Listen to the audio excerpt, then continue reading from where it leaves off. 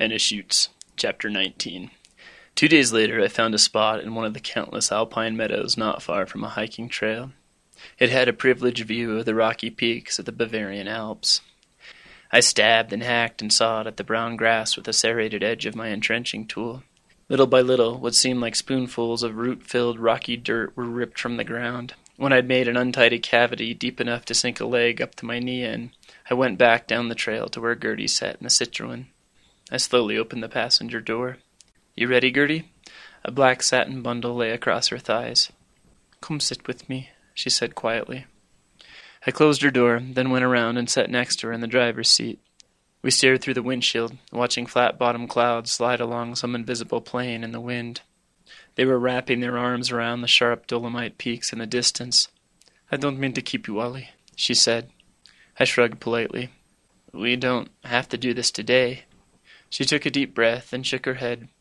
"I think it's time for her to finally go." She stroked the satin bundle on her lap with the side of her thumb. "I don't know why it's so hard." Her voice broke a little. "It's as if this is who she is." I nodded, knowing the feeling. What was in that bag was the last toehold I would ever know of that other world and the girl who I still couldn't forget. "I am very thankful that you were able to tell me a little more about her, and that we were able to take her from that terrible place." "I never told you." The words came out slowly. I was about to kill myself when she came back for me. Gertie looked up from the bundle in surprise. If I hadn't met her, if she hadn't come to me, I probably would have gone through with it. Gertie reached out and held my hand and wept for a while as the sky turned more and more pink. Finally she put a knuckle against her runny nose and sniffed. "I think I'm ready now." I opened her door for her and carried the tiny bundle, letting Gertie hold the crook of my elbow as we walked up the mountain. When we were still together, I woke up one night, and she was watching The Sound of Music in my room. She told me that she hated musicals, but that she loved mountains, that her family used to go for picnics, and her dad would show them how to milk a cow, and then spray them with the milk from the udders as they leaned in to watch. "Go ahead," she said softly. She kissed her fingertips, then touched them to the bundle. I stared at her tear-streaked face for a while to make sure she was really ready. Then she cocked her chin at the meadow and gave a sad smile. I tried to smile, but think it probably looked like a grimace as I turned and walked with Anna's bones across the low grass. A cold wind blew over the ground and across the small of my back. I wished I could just be carried away in it forever, holding Anna. I marched to the hole and knelt down, carefully placing her into it. I stared at the inert lump as my fingertips trembled in the fresh dirt by the grave. "Anna?" I listened to the wind shoot past my ears. "I am so sorry about what happened to you. I wish I could change it. I tried to." I stopped and inhaled a sharp breath of air, then forced it through my nose. "I'm so glad that I was able to be with you for a little." I swiped at the tears with the sleeve of my hoodie. "Your daughter is the coolest lady I ever met, and your granddaughter is a fox." I grinned at my inappropriate joke and blinked at the tears.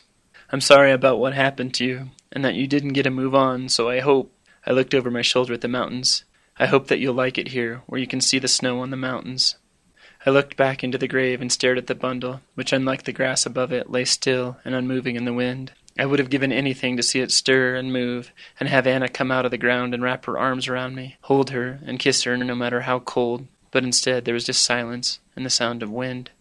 Eventually, I slowly began to scrape the earth back over her bundle, not taking my eyes off of it until it was completely covered. Then I walked up the hill with my A-tool slapping limply against my thigh.